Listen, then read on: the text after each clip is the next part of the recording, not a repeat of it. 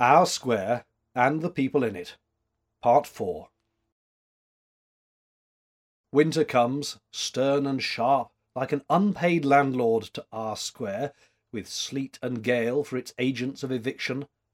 No longer are the benches blithe with the voice of love or play or gossip. The wind has blown them all away. A few tenacious leaves still cling, withered, brown, and clattering to the trees. Bare, ruined choirs where late the sweet birds sang, and a few hardy stragglers beat across the unprotected spaces, just to maintain, as it were, the human right of way against the grey rigour of the skies. But, for the most part, we of our Square, going about our concerns, huddle as close as may be to the lee of walls, for, though we would not for the world have it known, many of us are none too warmly clad. Behind the blank opaqueness of the bordering windows one may surmise much want and penury and cold, which also we keep to ourselves. Our Square has its pride. We do not publish our trials. Perhaps Cyrus the Gaunt knew as much of them as any, for by imperceptible gradations he had become the confidant, the judge, the arbiter of our difficulties, and the friend of the shyest, the hardest, and the proudest of us alike. His engine seat was become a throne, from whence he dispensed every good thing but charity. That word and all that follows in its train he hated, which shows that he had learned our Square. After hours he would drop in almost secretly on some friend, and it was a curious coincidence that Cyrus's friends were chosen apparently on the basis of need and distress. He had that rare knack of helping out without involving the aided one in the coils of obligation. There is nothing our Square wouldn't have done for Cyrus the Gaunt. I believe he could even have been elected alderman. Winter drove Cyrus from his perch and put a brake on the thunder wagon before the job was quite finished. There still remained some final repairs, which must now wait for the spring, on the side where the bonny lassie's little house stood, bleak and desolate. Not wholly deserted, however, for one brave and happy dancer still stuck to her post in the window, lifting a thrilled face to the sky. Other employment claimed Cyrus the Gaunt until his iron steed should come out of the stable, a day job on a stationary engine around in Pike Street. Our Square remarked with concern that the indoor employment didn't seem to suit Cyrus the Gaunt. He became gaunter and thinner and more melancholy looking, and more than once he was seen on wild nights, when nobody was supposed to be out late, staring at the now quite unembarrassed house with the quaint little door and the broad vestibule. But through the light and cheer that our Square had seen grow in Cyrus's face in the early days of his job were greying over, there increased the new understanding and sympathy and determination in lines that he had put there himself in the building of his new manhood. Thus, only in this perplexing world does a man lift himself by his own bootstraps. Though Cyrus the Gaunt could boast 1,000 friends, he had accepted but one intimate.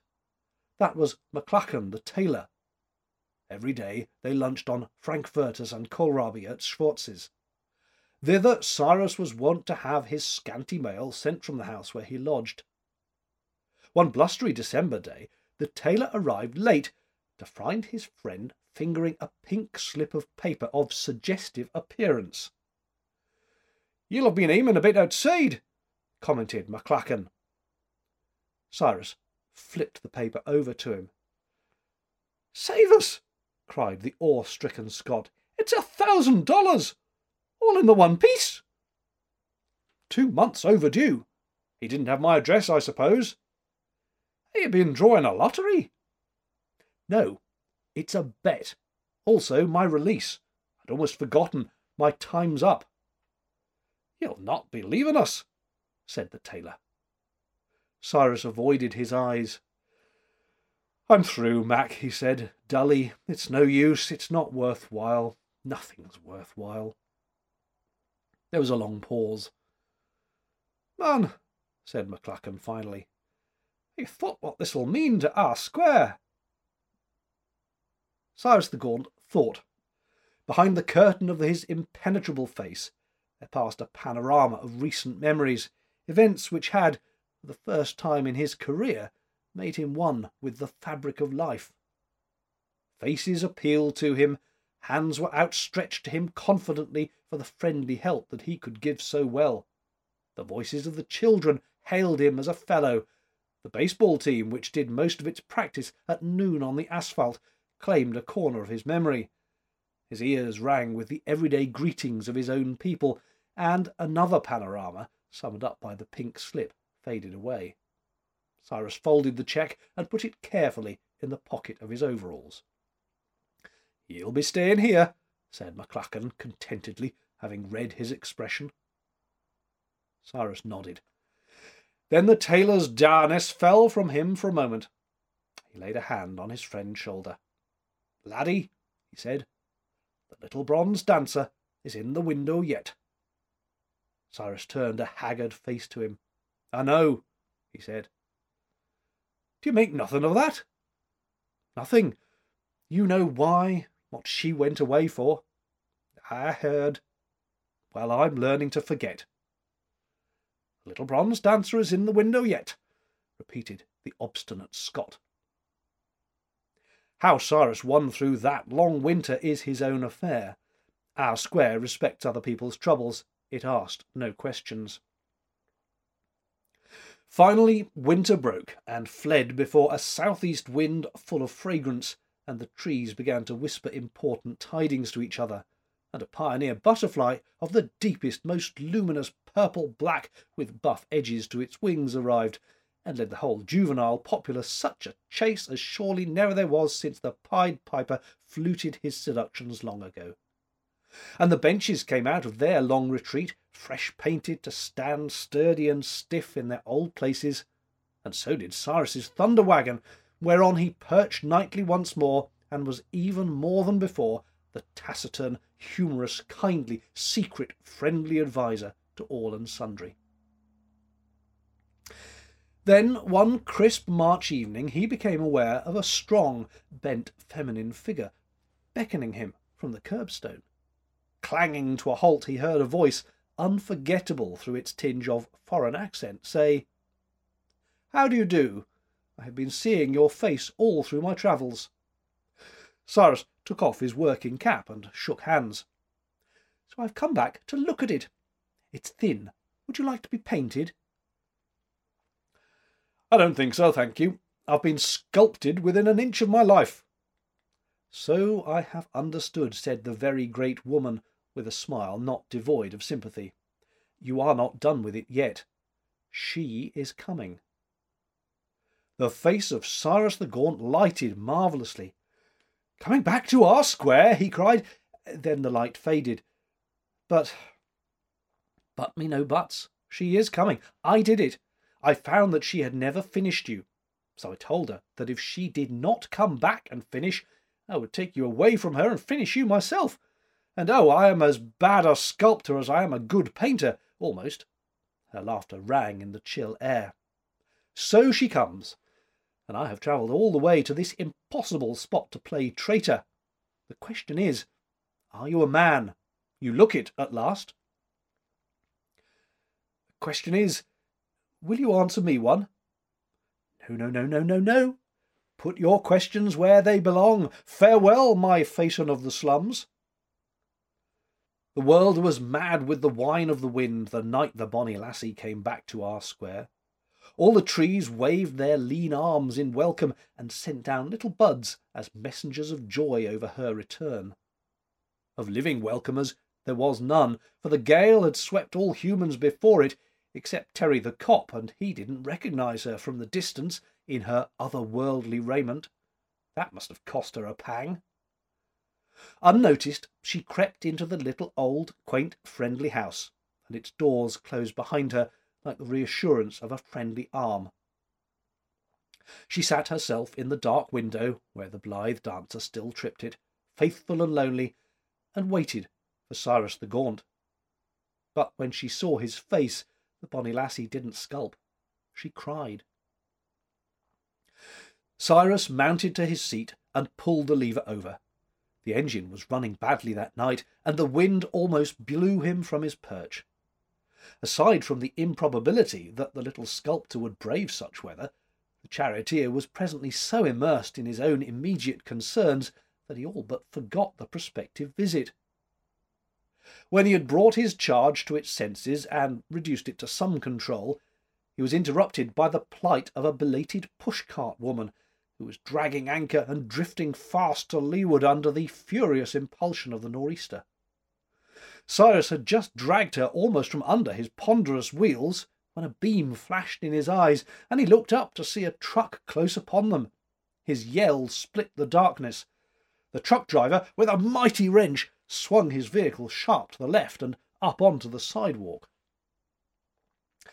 The up-tilted lights shone full into the lower window of the little old friendly house. Pressed against that window, Cyrus saw the apparition of a tear-softened, desolate visage. Reason, prudence, and propriety deserted their posts in his brain simultaneously. A dozen long-legged leaps carried him as far as the vestibule of the little house. There his knees basely weakened.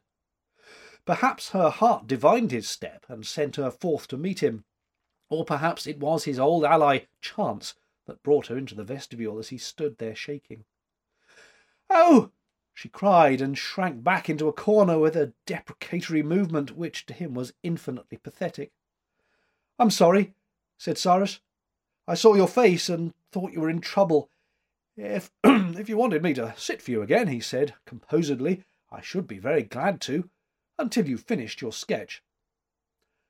"Oh no, I couldn't ask you. I couldn't think of after what... Her voice waned into silence. "Don't feel that way at all," he encouraged her with resolved cheerfulness. "I can be a model and nothing more again, I assure you." Her upturned eyes implored him. "Don't be cruel," she said. "Cruel?" he repeated wonderingly. "Not at all. I'll be polite. It isn't too late to offer my best wishes, though I'm not sure I know the name." "What name?" Your married name." "Then you don't know!" she gasped. The brain of Cyrus the Gaunt suddenly went numb. "I know you went away from us to get married." "I did," she quavered, "but I couldn't. I tried to make myself go through with it. I couldn't. No woman could when—" Her voice trembled into silence. A boisterous backdraft of the tempest thrust its way through the door and puffed out the little vestibule light. With a sense of irreparable loss impending, he felt rather than heard her moving from him into the blackness of the outer world.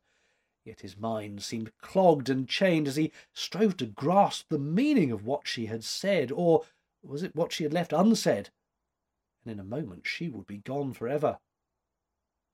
Suddenly, miracle of miracles, he felt those soft, strong hands on his arm and heard her sobbing appeal.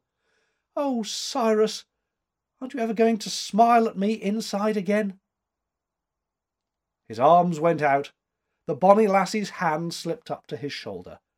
The flower face pressed close and cold and sweet against his.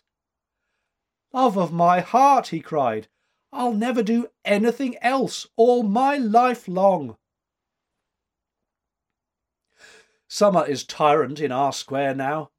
The leaves droop flaccid and dusty on the trees, and the sun gives a shrewish welcome to the faithful who still cling to the benches. Gone is Cyrus's chariot of flame and thunder. The work is done. Gone too is Cyrus, and with him the bonny lassie, after a wedding duly set forth with much pomp and splendour in the public prints. Among those present was our square. So now the little quaint old friendly house stands vacant, with eager sunbeams darting about it in search of entry. Vacant, but not cheerless, for behind the panes against which the bonny lassie once pressed her sorrowful face trooped the elfin company of her dream children, the dancing figurines. Cyrus the Gaunt would have it so. He deeded her the house as a wedding gift, that the happy dancers might remain with us lonely and unforgetting folk. They are the promise that one day our bonny lassie will come back to our square.